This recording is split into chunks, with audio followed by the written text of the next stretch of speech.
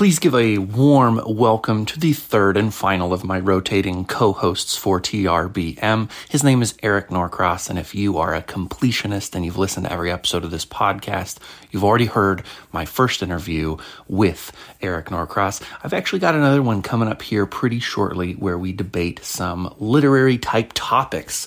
But today, the guest and the centerpiece of the episode is Ray, the plot hound. If you run into him on Twitter, you no doubt have been impressed with the story engine that is his brain. There was a period there where every single story prompt I put out on Twitter, Ray had my favorite answer, and I just had to keep thinking, we got to get it fresh in here. So the episode I invited him on for couldn't have been a better fit. He's got a background in politics and law and espionage and all kinds of interesting things. This particular story was a delight for me, and even though you don't hear Eric Norcross, my co-host, pitch in too much, he asks the two best questions in the episode and gets a really fun response from Ray. So definitely tune in for those bits. And I want to get you right into the episode now because it's a little bit longer than some. So a reminder, if you haven't bought a copy of my book, you can buy a copy of my book. It's super duper cheap in every format as long as you buy from my website.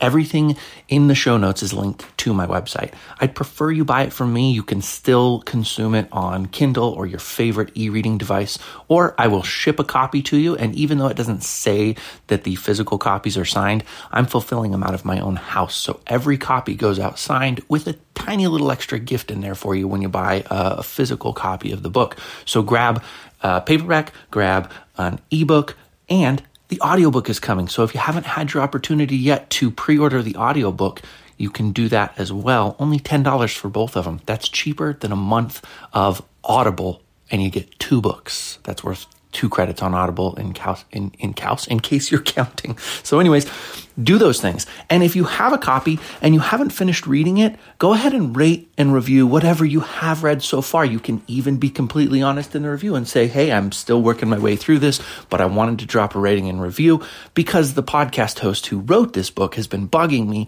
for months. Go ahead and drop that rating and review on Amazon. It might help me to feed my children for another month, and I would really appreciate your cooperation and participation in doing that.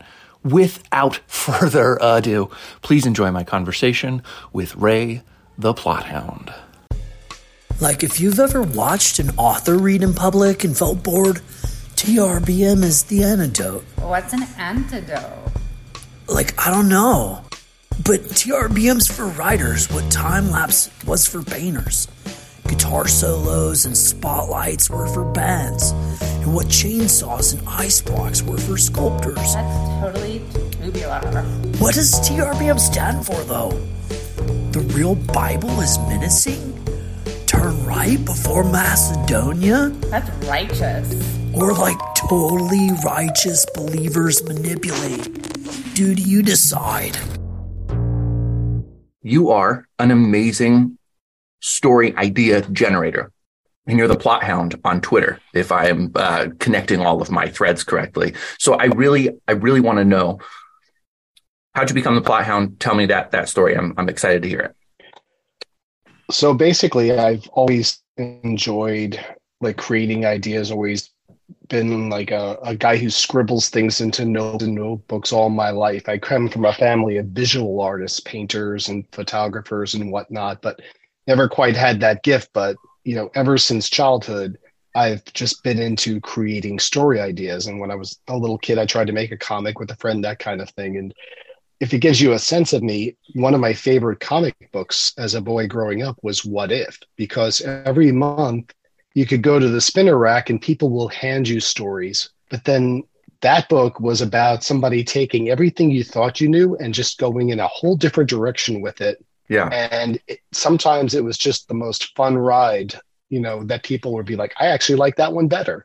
Why don't you go with that? So a few years ago, I decided to, you know, get committed to focusing on writing. And I started with nonfiction. I've got a book I want to get out at the end of this year, one nonfiction book, but everything else has been, you know, just exploring ideas in fiction. And the more I dig into it, the more I'm looking at different genres like horror, at sci-fi. Most of my stuff is sci-fi. And again, it's all built on what if. And the one main project I've got right now, I was originally creating it as a project for television, was to build out 5 seasons worth of a single story with a beginning, a middle, and an end, and really lay it out. And it's all based on what's happening today, carried about 40 years into the future, because I literally sat in a chair one day and said, what would the world look like 100 years from when I was born?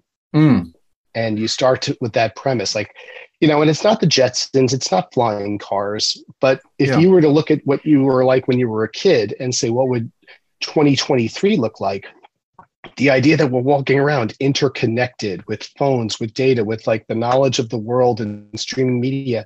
But then some of those negative influences, I think David Bowie once did a whole piece about what it would be like to have the internet in your hand, and he didn't like the idea very much.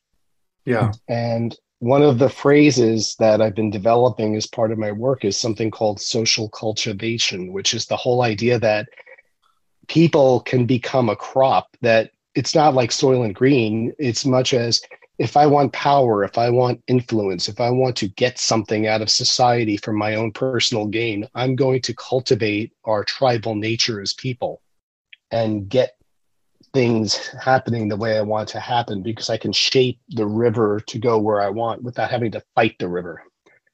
And it just opens up things one after another. So when I found you on Twitter, it was just so much fun, because you throw out these amazing prompts, and it's like, that's like catnip for me. I just dive at them, can't help answering them, and just seeing what happens with them. So it's been mutually fun, and thank you for putting them out there all the time. Yeah, you bet. One of the things that I have found that this was an unexpected benefit of doing this, because before I was so focused on writerly questions. And so I would ask a lot of writer marketing questions and things like that. And I thought, I'd like to find a way to get maybe more non-writers interacting with me, and especially people who like to read and think about stories. And so this was my initial answer, was to do these story prompts and create a more friendly, open place that didn't feel so exclusively writerish. But in generating these story ideas and interacting with people like you, I've actually gotten faster and better at building my own stories. I didn't expect that to happen, because it's not like I'm actually writing any of these ideas out. I have actually thrown out 2 of my like very stripped down taglines for books I'm working on, just to see how people think about those. But that came later, when I realized how useful this is at helping you create any idea. When you go into that creative place of saying, what if? I really, really enjoy that. So it's been fun. And I mean, sincerely, the places you take plots are so crazy. The comic book What If, I only know of it, the title anyways, in terms of Marvel Comics. Is it another comic, or is that the one you're speaking of? No, Marvel. It is. So again, like Marvel, and the advantage of that is you knew the setting, you knew the starting point. You didn't have to spend a lot of time. They just take one pivotal point and say, what if something else happened? Yeah. And that's why it's great storytelling. It is great storytelling. I want to talk a little bit before we dive into the story about the idea that you have to have foundational material in order to do What If, and ask, what are the challenges of having to have foundational material? Like, you can't tell a What If about Captain America unless you know who Captain America is in Universe 636 or whichever it is. So talk a little bit about the challenges of creating maybe a standalone project of fiction where you can what if it. And do you know what I'm saying? Does that make sense? Oh, absolutely. I think about that all the time, because to use a pop culture example, Game of Thrones drops people who never read the books into this land where there's a whole history and a backstory. And the challenge when you're trying to tell that story is, how much do you have a scrolling crawl like Star Wars? Do you just drop people in the story? And, the stories that I don't enjoy is where you feel force-fed. All right, they're really pushing the whole backstory, and everyone's just telling you things about what's going on instead of talking like real dialogue. And so I think part of it is you have to respect the audience. If what's happening in the moment is interesting, people will hang on for the ride. And they'll pick up the context as you go. It's almost like joining a new company. You haven't been there. You don't know what they're working on. You don't know who all the players are, but you're going to learn day in, day out. What you do is you just throw yourself into it And as I used to be a consultant, and you just immerse yourself in it and spend more time listening and understanding what's going on. And eventually you find your sea legs in what the whole context is. So for storytelling, like again, like the main work I'm looking at doing is set 40 years from now. So I have to establish a lot of what's going on there. And a lot of my plotting work is laying it out so I know. And now the challenge is open a little slit. How much do I reveal as I go? But I owe the person who's paying me for this, like they're giving me their money for a good story. I want to make sure that that story is richly thought out and the details are there. And it's almost like if they were to peek at something else, it's already there. So there's I think the term world building is overused. I think people build great worlds and then don't tell good stories in them. I think you start with a good story, but you've got to give it a good world and a good setting. So I don't think it's exclusive. I think plot and story and characters drive everything, but you owe them the details that make it real. Yeah, that's very true. I love that idea. And I resonate with what you're talking about. I wrote a novel, got a literary agent. People on this podcast are probably tired of this story, so I try to keep it as short as possible. Ended up not working. I didn't like how things were going, so I let her go. And I started looking at, well, if I want to be a full-time writer, I have to be able to publish a lot of great novels, and people love series. So I took the novel that was agented, started to think, how can I build this out and make it into a bigger world? I've always been a fan of Stephen King and how he connects his worlds. Every book he writes, if you look closely, has a connection to another book he's written. There are cameos and appearances, and I just love how I assume inside of his brain, he actually has an entire universe that exists that is like his world, and he knows how it's populated. And maybe we'll find out someday that he's got spreadsheets everywhere that connect all of these things. So I'm trying to borrow from that. And I think that there's something incredibly fun about writing the outline of your world and saying, okay, for this 9-book series that I'm now going to write, I need to understand the mythology behind it so that as I start to write these books, I get the inner workings. But in most cases, no one is ever going to see the hundreds of pages that I've written to try to plot out what's happening in the background. That's the because sort of situation. Oh, for sure. And there's one other thought to that too, which is someone gave me great advice once, which I'd love to share, which is the connection between the world people live in and the world you're trying to give them is emotion. So what you do is you find the emotional bridge. So if my world has anxiety, if The Walking Dead has anxiety, what you do is you bring people in by giving them something to feel anxious about, and people can relate to the feeling of anxiety. The sense of wonder. When my first time at Disney World, my first time in Narnia, it's a sense of wonder. It's something new. So what I think the one thing is, use emotion as a bridge to connect you from our world to your fictional world. And I think people respond to it better as opposed to just throwing it out there. Like, give them that hook. Like, why should you care about it being great, wonderful, scary, intriguing, horrifying, whatever? That's what locks it in. Yeah. Can I ask a couple questions about your process? Sure. Yeah, I'd like to know how my process works too. I haven't stopped figuring it out. I'm just interested in the world building aspects for right now. I'll have more questions soon, because I've found, at least for me personally, with my writing process, if I overdevelop the world ahead of sitting down and writing these stories, I will be a lot less invested in the story. And so a lot of the times, at least from a productivity standpoint, I find that I'm more capable of finishing a story if I build the world as I go. What does your process look like in contrast? That's a great point, because I was diagnosed in my 40s with ADHD, never realized what the hell is happening in my head, and then someone stuck a label on it. But it's very easy to be distracted. And like you say, you can go down rabbit holes of building the setting instead of focusing on what's happening in the setting. I think I'm driven by the latter point you made, which is something's happening to these people, but understanding where it's happening and what's happening around them makes it a little bit more real. What I try to do is be that 2-year-old who keeps saying why over and over again.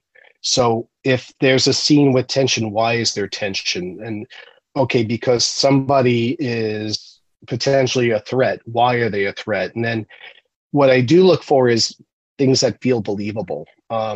I'm a fan of politics in the sense that there's a theme in what I'm working on that has a lot of politics to it. Why does politics engage people? And kind of building a world where there are political movements and how, I mentioned before, people manipulate to gain power. So I spend some time investing in that. Like, why do these systems and structures set up? Sometimes you watch these like dystopian shows and they seem a little contrived. And that's like, I think to really get to the answer of your question is there's a line between it feels real and it feels contrived. So I think you have to invest just enough so it feels real. And it's like going to a play on Broadway. Like, it's a couple of chairs and a table and the rest of it is black around you. So you don't have to paint everything. You have to paint enough so that room is very real, and answer the question why. Like, give them just enough world so that it makes sense. It feels legitimate. It doesn't feel contrived, but you don't have to build out beyond that. I agree with you about the dystopian shows that are on these days. It seems like a lot of the writers aren't into politics and don't understand how politics work in the world. And so, like you said, they often feel contrived. And are you interested in politics? Do you watch the news? Do you read the news a lot? Very much so. I actually ran for Congress back in 2014 as an independent. Wow. And it's funny because I didn't want to be part of any party because I have my own beliefs, but I feel like once you join a team, you're obliged to do what the team says. Mm-hmm. So without getting into which teams I feel more aligned to, it's like you say, no, I'm here. I was actually very black and white. I said, this is a job. It's a public service job to do things for the people I live around. And here's what I'm looking at it like a job interview. Here's what you need. Here's what I want to do. Here's what I bring to the table. And I actually got on the ballot, and 3 days later, both parties teamed up to break 3 laws to throw me off. So the funny thing is and the reason I'm saying that is there are systems that like things just the way they are, and they don't like people who break a system. And that actually influenced a lot of my storytelling because, once you get to that, I'm king of the hill, like you put a lot of energy into staying there and less energy into doing the thing you meant to do when you got there. And it made me realize motivations and such of people. It's like, I really wanted to get there to do X, but once you get there, you're almost in this, like, just someone's always going to try and take me out. So I don't have the energy to actually do the things I promised to do. And then you wind up feeling compromised or not giving a damn at all, depending on who you are and what your nature is. So going through that was a really great life experience just for the exercise of doing it instead of being on the sideline. Great question, Eric. Thank you. We would have never discovered that if you weren't on this show. So glad because that's a fascinating detail about your life and your story creating process. One other thing I want the two of you to talk about is you mentioned, Ray, that you had an idea for something for TV. Eric does a lot of video, and I'm going back to that idea of what if, when you translate something from a book to TV or even vice versa, you immediately have the what if. Why do you make this choice to change the way that you tell the story when you put it in video? And I'd just like to hear both of you talk about it because video is not something that I ever work with. I mean, I guess the most natural way I could go into the answer would be to talk about this Kindle Vella story that I just released this month called Vacation Land. It's something that I've been going back and forth on for almost over 20 years, actually. Oh, I'm old. It started out as a film, and it was fine as a film. It would have been an action adventure film that would have been low stakes, but the stakes were high in the story, but it wouldn't have much meaning at all. And then over the years, it got more complex. There was a time travel component was added to it. And then it became 3 films. And then it became a TV show. 3 seasons, 10 episodes per season. The TV version of it became a character study more than an action adventure plot. And the thing that's going on Kindle Vella is prose. It's a story. It's like a novel, an episodic form. And that only works, at least in my opinion, when we're exploring a central character. I cannot write a story in the third person where we have all these different characters that we're exploring. All my stories are first person, at least if they're written, they're first person, present tense, stream of consciousness, because I want to get into the head of the character. And that's really, really hard to do in film. Sometimes it's achieved, especially if it's a book that's written in that, like Fight Club. They did a great job bringing that over to film, but it doesn't always work, especially with certain plots. And so I really compartment everything based on what I want to explore and how I want to explore it. I know that I've tried doing films in that sort of present tense, and I tell you, it bores the shit out of people. But if I give it to them as literature, they power right through it. And so at least that's kind of my answer to that. Mm-hmm. It's kind of amazing, isn't it? Yeah. I mean, for me, it was two big influences in my life. To get to the answer to your question, the first was in high school. I had a debate teacher, and one of his regular drills was you'd be debating something you were passionate about, and then he would snap his fingers and you had to take the other side. And the idea of forced role reversal, basically, it makes you, and you had to be good at it. You couldn't just like throw it so your side would win. And the idea of really being able to work different perspectives on the same thing and understand it and be passionate about it kind of gets ingrained into you. And the second was just, I studied some acting in New York City in my 20s. And one of the teachers, it's a simple thing, but he said, actors don't pretend to be something. They just let that side of themselves out. So if you're a bastard, find your bastard and let it out. Find your this and let it out. And that wasn't comfortable for me. It wasn't easy for me. But when you start to write and think about what if I was selfish? What if I was this? What if I was that?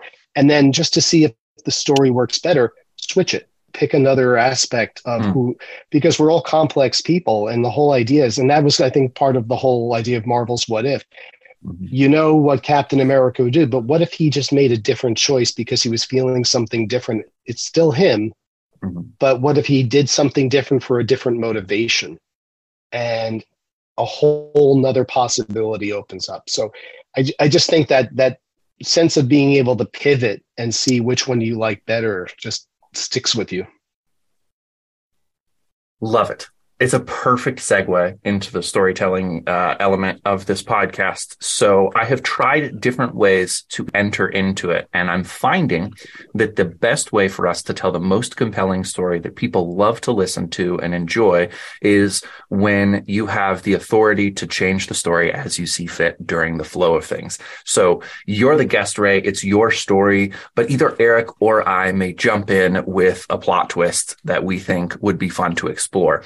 We're not going to tell it in its most theatrical version, which is you don't have to worry about the setting and those elements if you don't want to. Really, we're looking for like the story structure. You don't even have to do dialogue unless you feel like possessed to do that. That's great. Whatever you're comfortable doing. So I tweeted out, everyone knows President David J. Bernard's heart attack, air quotes for people who aren't watching, was an assassination cover-up. Now there's proof, but bringing it to the public is going to cost innocents their lives. You're one of three people with details. If you stay quiet, no danger. Do you sit on it or speak out? I loved your response, and I even more love that Eric asked you the political question before he even knew what tweet we were going to be talking about today, because it turns out you have a small amount of experience in the political arena. So take it away from here. You can go from your original response, or you can mix it up right now and go any way you want with this story. The microphone is yours. Well, thanks. Yeah, when I read that, my original response was like the dark twist on that. And it turned out that what if President Bernard was this really despicable, authoritarian type person who wasn't good for the country, and people who were trying to assassinate him weren't enemies of America, but people who actually paradoxically were trying to save the country in their own mind, the way people tried to kill Hitler back in World War II. So you now have a situation where you've got a figure in charge of the country, people who are trying to change that.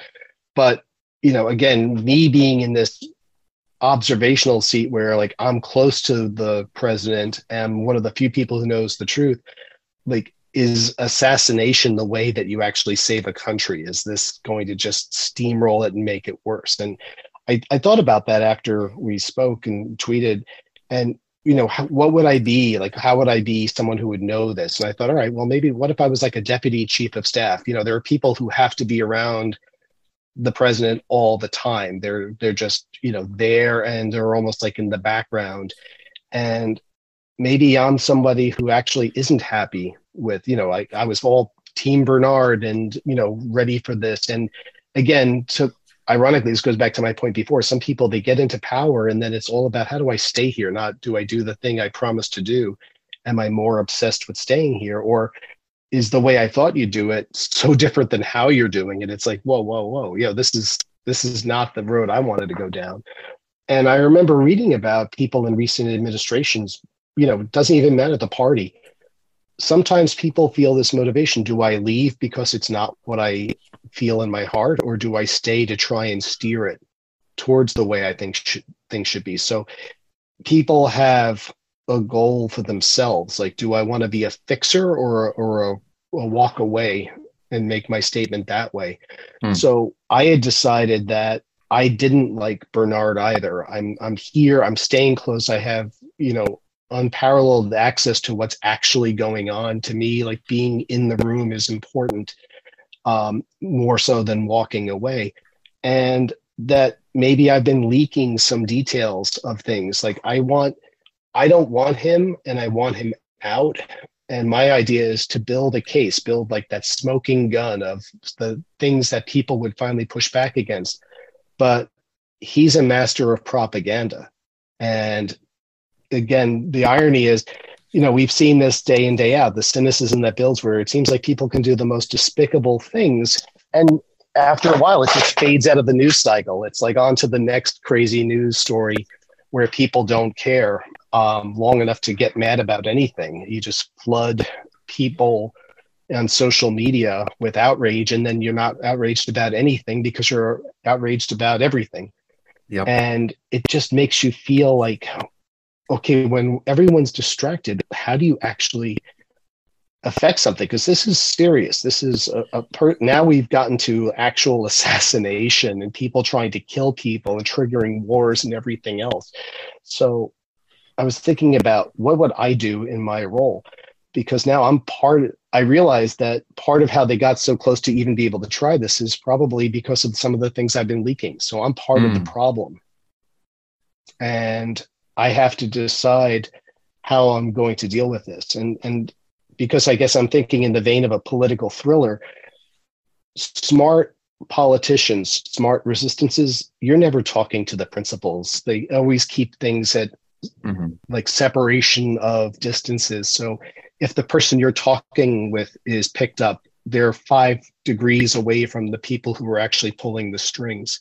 So I'm realizing that I'm not even able to go back to the people in the resistance and say, enough, stop. This isn't going to work. He's on to you. And this isn't how it's going to play. If you want this, then I will actually out you guys.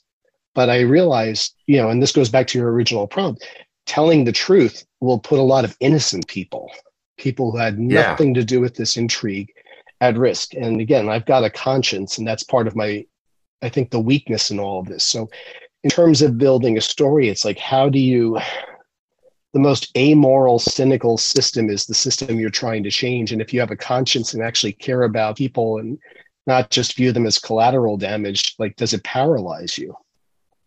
And it's just like a huge runaway train. Plus, if you actually assassinate someone you think is despicable, but other people love you wind up creating martyrs.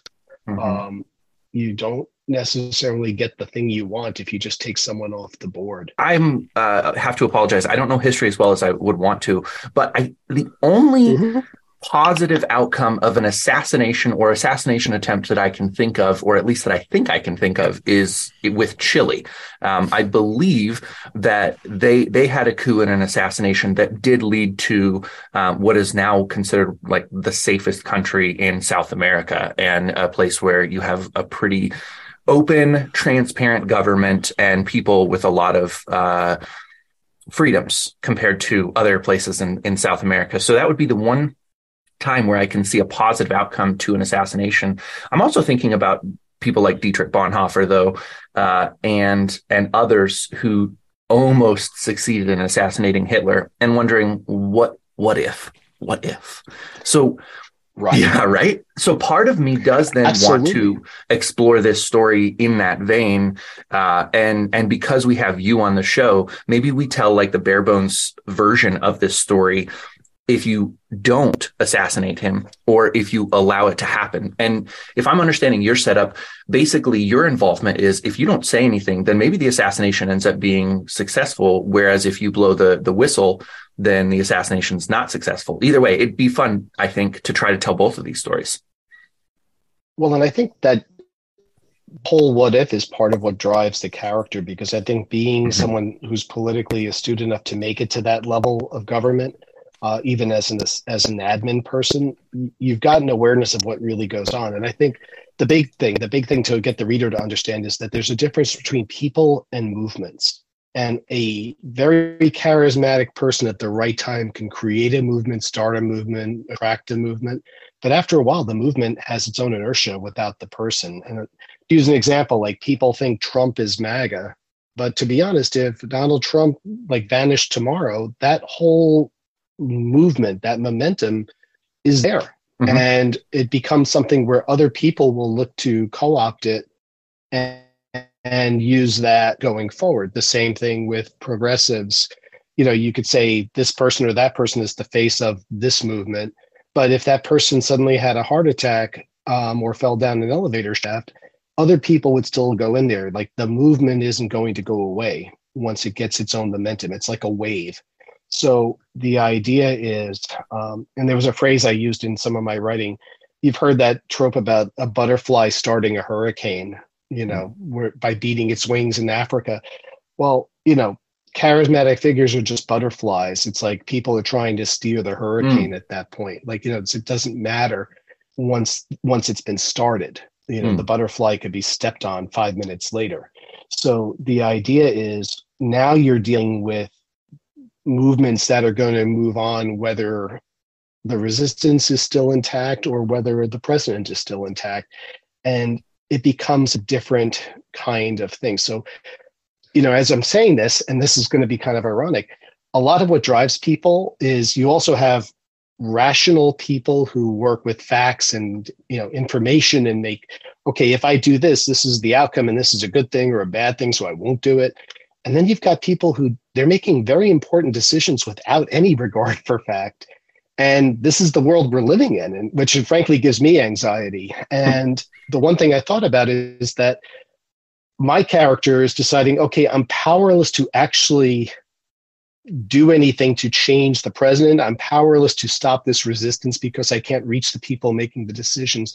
So I've decided the one thing I have in my power is to start my own movement. And basically, just like you've heard of like Q, this whole conspiracy online, I've decided to create something called like a play on the deep state, like the deep field, where everything's deep state, man. And like there's this thing and that thing. And what I'm doing is I'm seeding with 5% of truth that people can actually verify independently and 95% bullshit.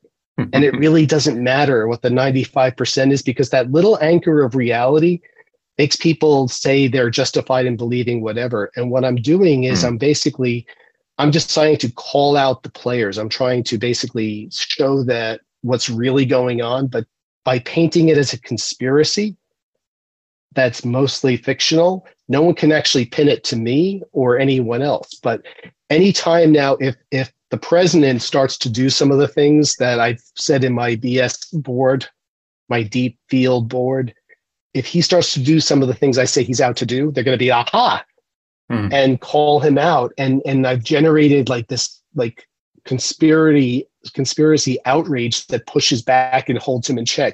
If the resistance tries to go too far, I'll actually say, yeah, it was the resistance. They're trying to do this, but I'm not going to call them the resistance. It's just going to be this other players in the deep field of deep state players.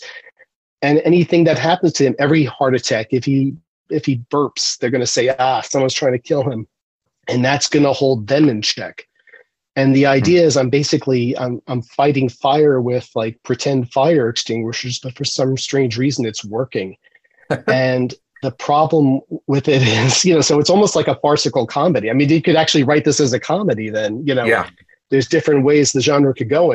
But the idea is, now if you want to throw in a what if, one day and it's actually working. Like I'm not playing this to win. And I think that's the one difference, because I'm not a selfish character. I'm just trying to stop everything from blowing up. I'm not playing to win. I'm playing so that you don't win. I'm playing so that, like, as long as I keep you from winning, that's good enough. It's like a draw in chess. So that was my game, and it seems to be working. And then one day I wake up and I'm locked out of all my accounts. Someone has hacked me. Wow. And I can't get in, and I can't do the things I've been doing. And so not only has someone found me, they've locked me out of my own beast. And now it's like the genie's out of the bottle. He's locked me in the bottle, and all I can do is step back and watch. Yeah. This is so funny to me.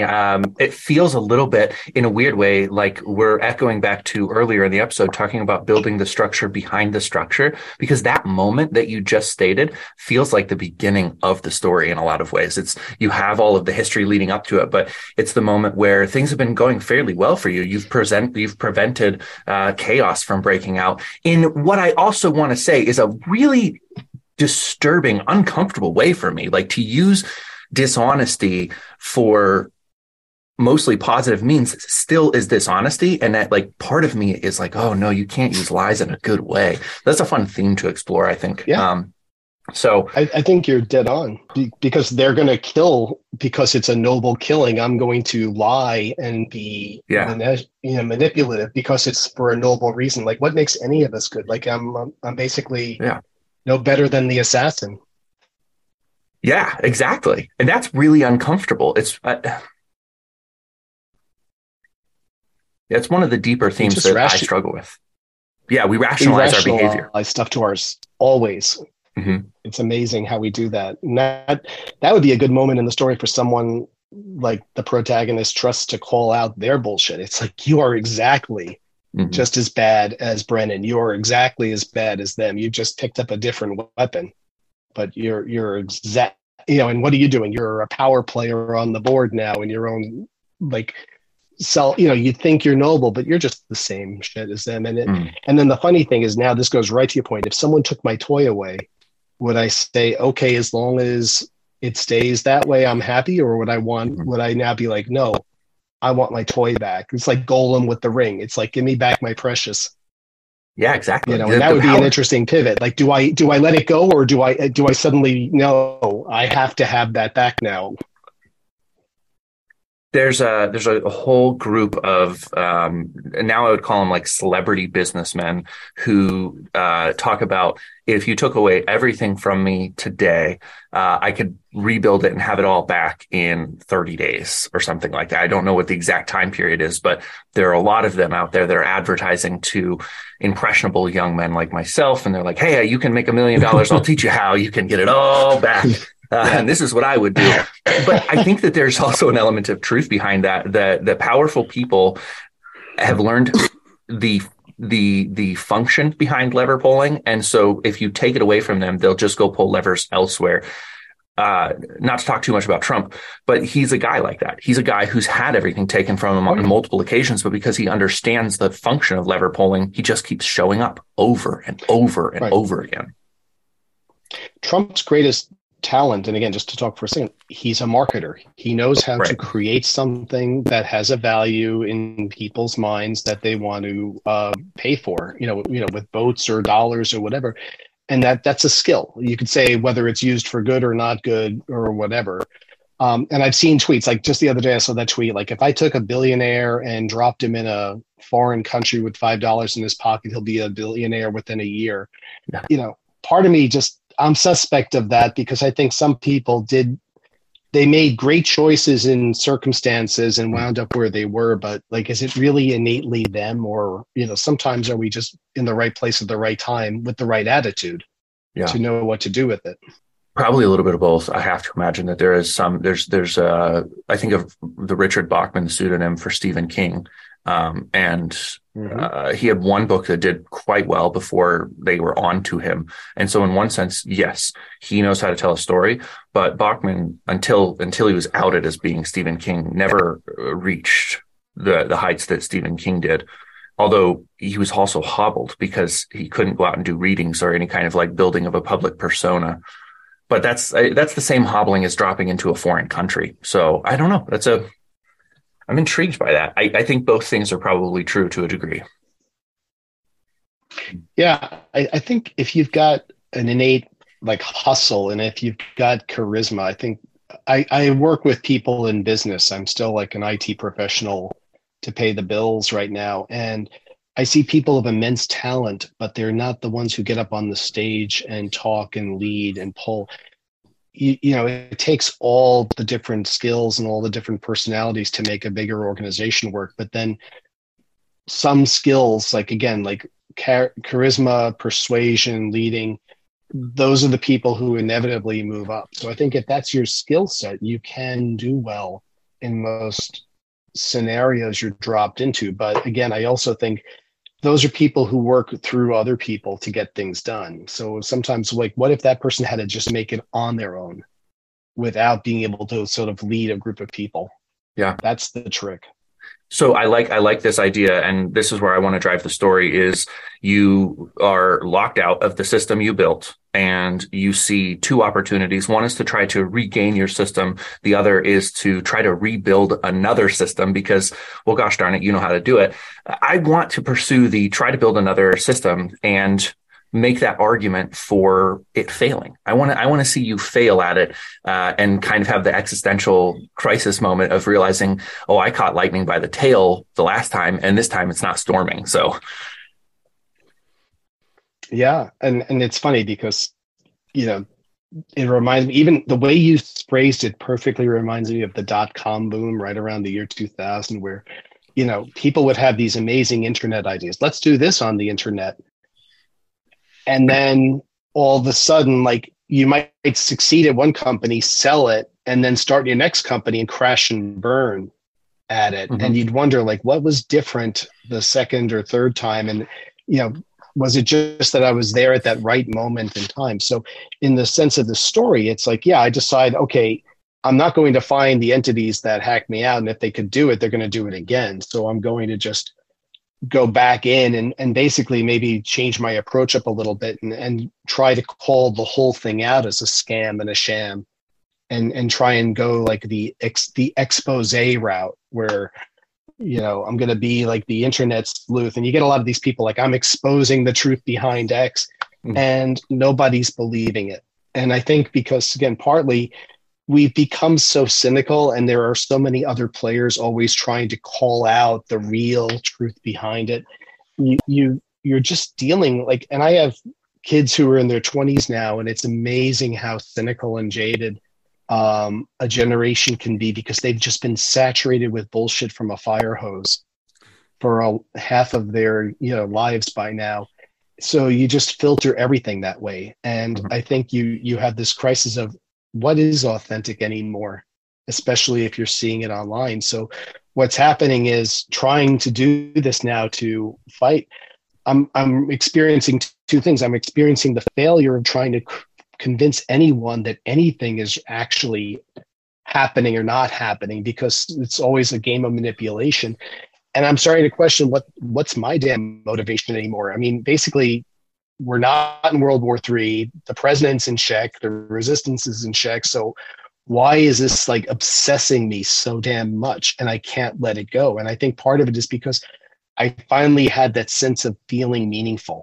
And I think when I was a kid in high school, in real life, I was not one of the actors on the stage. I was the stage manager. I loved being part of the crew, but wearing the black, where no one noticed who you were, but you were indispensable to getting things done. And I think there's a part of that I would be letting out in this role, in this character, saying like, that's why he was assistant chief of staff, absolutely could like nudge and guide and, or decide what papers the president didn't see or did see and influence that way. Yeah. And I've come to accept that, there's a need for that. It's almost like Breaking Bad, like, Heisenberg realized there was that part of him that was always there to reach that potential and, in a very dark way. And I think in this is a different way where it's like that come to see yourself in the mirror for your flawed self. Like there is a need to feel in control, a need to feel like a puppet string puller and not a puppet being pulled. Mm-hmm. And that's the part I'm not able to let go. And I think the failure is actually going to drive me more to an extreme. Like I can't just retire and sit back and say good enough.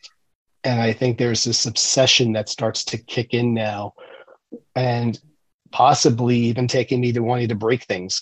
That, it's not enough to sit back and watch other people do it. It's that I'm either going to be a player or I'm going to flip over the board and nobody gets to play. I love the like subtle but just available jealousy at nobody. You don't even know who to be mad at. In this particular story you're telling, somebody locked you out, but you don't know who. And so you have jealousy and you have revenge feelings, but you don't know who to take your revenge on. And I think that is like, has to be one of the worst kinds of cancer. Revenge itself is a kind of cancer, but having an aimless revenge would be like the most malignant form of a cancer that you could have, because you have to take it out on somebody somewhere if you are that kind of a person.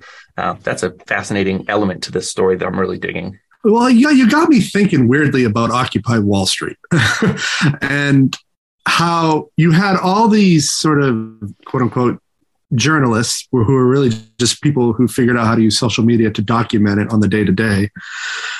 They blew up, and a couple of them managed to matriculate into mainstream media and still are growing their followings. But so many of them, they ended with Occupy Wall Street.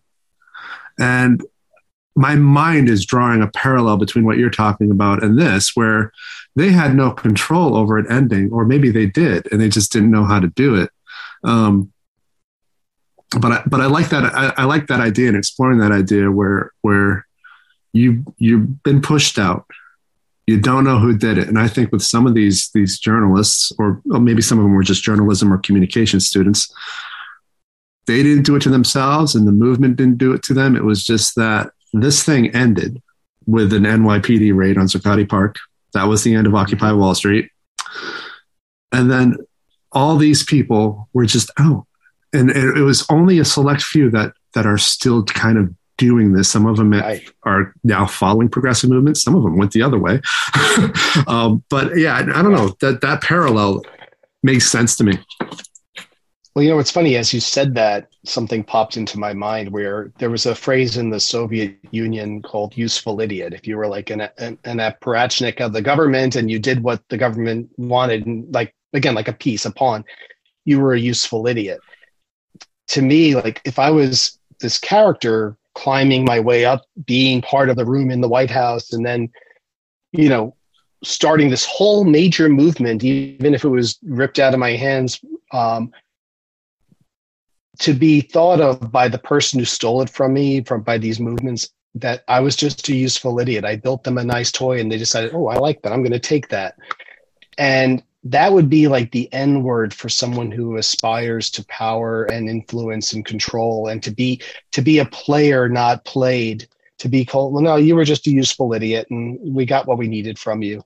That would be like the most devastating thing that could that you would see yourself as. And that, to your point, Jody, would drive anger. Like again, but at who? Nuclear. At what? Like nuclear anger, because it's almost like being sent to hell. Like you found out, no, this is just hell. You're someone who thought he was important, and now you're sentenced to an eternity of role playing powerlessness.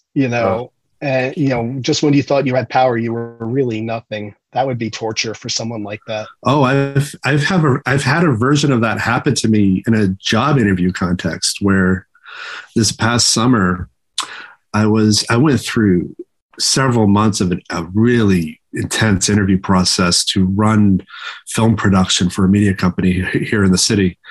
And of course I didn't get it. And when I found out though, through the recruiter that, it turns out they had somebody, but they needed to match that person up with somebody so that they looked better to the hiring people. And I'm like, you motherfuckers. Well, I don't know if you're an R-rated podcast, bro, yeah, you're but fine. Yeah. Okay. I think it warrants the F-bomb. Yeah. Oh man. That was brutal. That is brutal. Okay. So it's confession time for me then, actually, because I had a guy that I worked with when I was managing, and we were put into this merger situation where they wanted me to get another guy promoted. But I had my guy, and I did that. I went through a process with people in the merger and created the appearance of fairness. And I knew all along who I was going to choose. I looking back on it, we talked in this podcast episode about justifying things. I felt so right in my decision. And then you tell that story and I realized, wow, what would it have been like to be the other guy in this situation? Oh my gosh. And it's hard though, because when you're in that position of power, you really want to build the people around you, so you know that you're all working efficiently together. I assume that the person you selected, you could work with well. Yeah. It makes sense for me as a director. I want to work with my friends. At the same time, it's not good for everybody else. Yeah, exactly. So it is what it is. It's a horrible thing. It's certainly not moral. Whether it's right or wrong, I guess I don't know. But yeah, wow. Thanks for shedding a new light on my asshole-ish self. We're all assholes. And yet you're both talking to the same bigger point. Sometimes the game is rigged when you enter the room. You didn't even realize it. You were just there to play a part in something that was already set up. It's like that game Mousetrap. It's like you think you're building it. No, you were just that little part of the pieces. I just need you to be right there at that time to make this happen. And it's funny that way. Like that's sometimes when I think of stories, you Eric, you've been mentioning before, like, do you work on the story? Do you get lost in the backstory? And sometimes that's where my ADD takes me, where it's like, I get caught up back in the, like, what were people setting up, that like they're building a room and things are happening in the room, but I always think about the people building the room, and what was even driving them to do this? Because right now, like even in the story we're talking about, I don't know who took my control away. Like who are that other set of players that took what I built, stole it because it was useful to them, dismissed me utterly. Like I'm like not even a threat to take out. I'm just like, thanks. And, are they a state? Are they another party? Are they something else? Could it be, literally just a bunch of hackers trying to do something for the thrill of it? Because it'd just be like they're lazy. A buffooned IT guy who just fucked up somewhere, doesn't even know he made the mistake. Yeah, exactly. Yeah, you like, never got the ransom note, did you? You just. I mean, ironically, wouldn't that be a freaking great twist where like one of the most major players in the world is a bunch of like stone stackers who just do this stuff for kicks. And like this was like a nice toy, like, hey, let's be these guys for like a week, and they just did it because they could, and they have no motivation. They're just there. I think that's probably the most realistic, simply because I think most things people perceive as conspiracies are just public servants not giving a fuck. Yeah. Well, and like you said, like part of conspiracy is just seeing things that aren't even there. Sometimes it is just what it is, and we read deeper meaning into things. And it's just maybe just a bunch of bored guys who like to play with other people's toys because they can. It's amazing stuff. I mean, and this goes back, Jody, to like where one thing I keep doing is oscillating genres. Like when I pivot the stories I think, okay, what if this was a horror? What if this was a comedy? What if it was a drama? This one in my mind, every time I keep hearing you guys talk, it's like, is this like a human comedy, or is it like Don't Look Up? I think of, where like I just watched Greenland the other day. So it's the whole asteroid about to hit the world, and that's like a serious family drama. And then you have Don't Look Up, where it's the same thing, but it's like a dark human comedy. So it's like you could just keep taking the same situation and dancing it either way, and either way can be a very good story. Yeah. So a couple of things. One is I really identify with your process toward this. The book series that I'm writing, and I even talked to my wife about this, and she was like, I don't know if I can get on board with it. The first book is just very traditionally noir, hard-boiled detective mystery. And there's a book way later in the series, that's called The Three-Course Meal of a Cannibal at Midnight. And I already perceive of this story as being a horror story that sits toward the end of the series. And my wife's like, nobody's going to want to read about a cannibal if they've been reading hard-boiled detective fiction. And I was like, I'm going to figure it out. I don't know how I'm going to do it, but I love jumping genres and changing storytelling styles. And I don't know if there's a need for me out there where I can make a living doing that kind of thing, but it's the only thing that really fascinates me. I can't stay in one lane.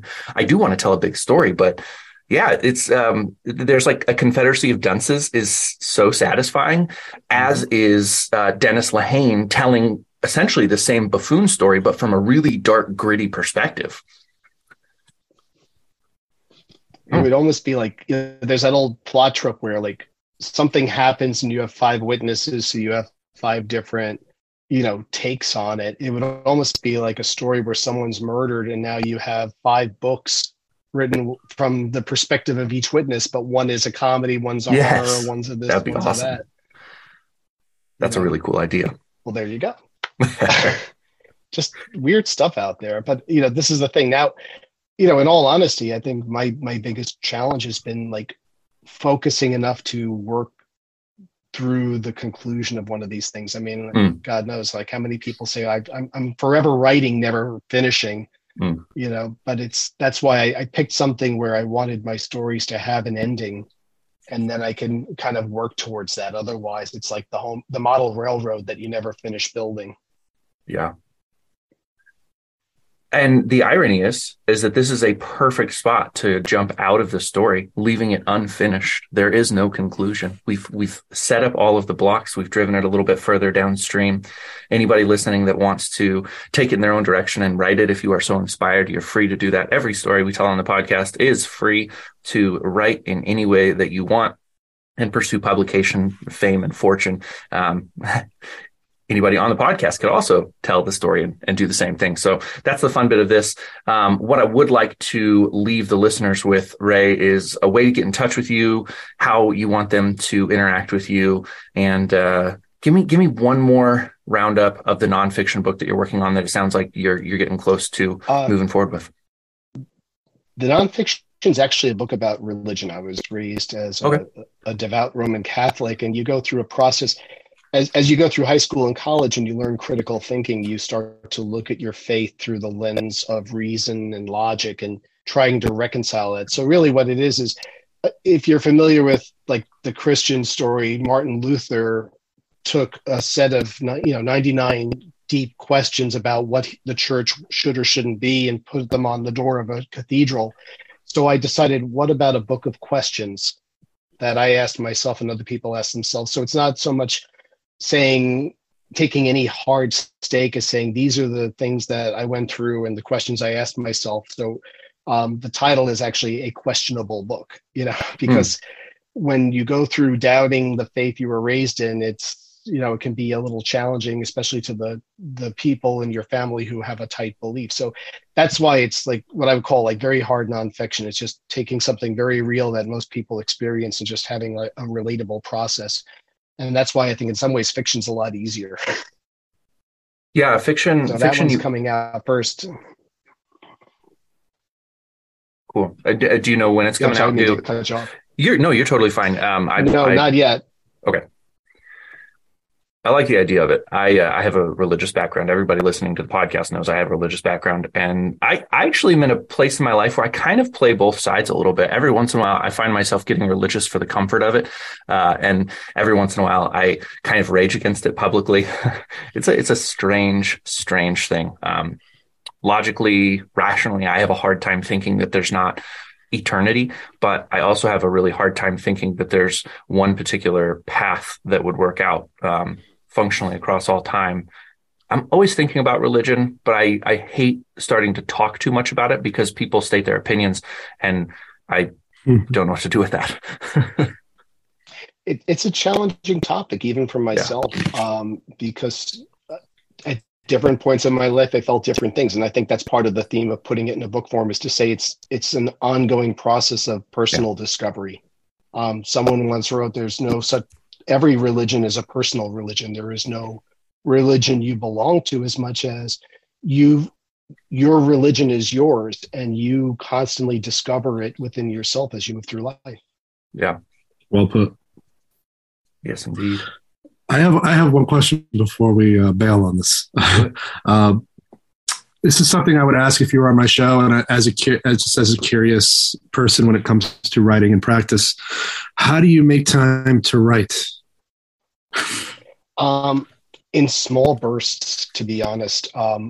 In fact, once technology kind of caught up, where like I was very bad with paper notes and notebooks, like when I was younger, but being able to carry my phone around for years now, like when something hits me, I immediately grab it, dictate it, capture it, and then you start to structure and organize it. And sometimes it's just a phrase, an idea, like the name of someone or something that I've been stuck on. Other times it's a whole plot. And sometimes it just hits you like a stream of consciousness. I love the show Star Trek Strange New Worlds. When they announced it about a year and a half ago, I was like, oh, I'm looking forward to this. And just the thought of it made me think of like old Star Trek stories. And I wound up writing 6 episodes just for the fun of it, which again, horrible distraction. Like, you're supposed to get your book done. Stop this. But I think they're just fun stories. And it was just this pure stream. So what I'm going to do is, that's something I'm never really going to be able to sell to them. They have, they're pretty much preset writing rooms. They've got their staff, they know where they're taking it. So the idea is I'm going to take those elements and repurpose that into other things I'm working on. So it's almost like building part of a piece of furniture and then incorporating it into another piece of furniture. So the quick answer to your question is I just build widgets, and then at some point the widgets start getting assembled into something like more structured. Great answer. So you are at the Plot Hound, is that correct, on Twitter? Yeah, Plot Hound Creative, and people can reach me there or on Gmail as plothoundcreative@gmail.com. And I'd love to engage with people. And I'm having, part of why I'm there is just to release and free associate and like get a break when I need a break. But I'm loving the community of people that I'm interacting with. It's just been a very fulfilling ride. Yeah, awesome. And I really appreciate this opportunity. This is new, and I'm enjoying it tremendously. Yeah, me too. Absolutely. I'm really excited to share it with the listeners. People are going to love it. It's been so much fun. I liked podcasting the whole last year when I was talking about marketing books. It was fun. I felt like I had a mission and a purpose, but every single time I get on a podcast right now, I think this is, not only is it incredibly fun for me, but I just feel invigorated by it. So thank you for sharing a story with me. And I look forward to pushing people your way and hearing more about your books as they come out. So get to finishing some stuff, Ray. Back to work, Ray.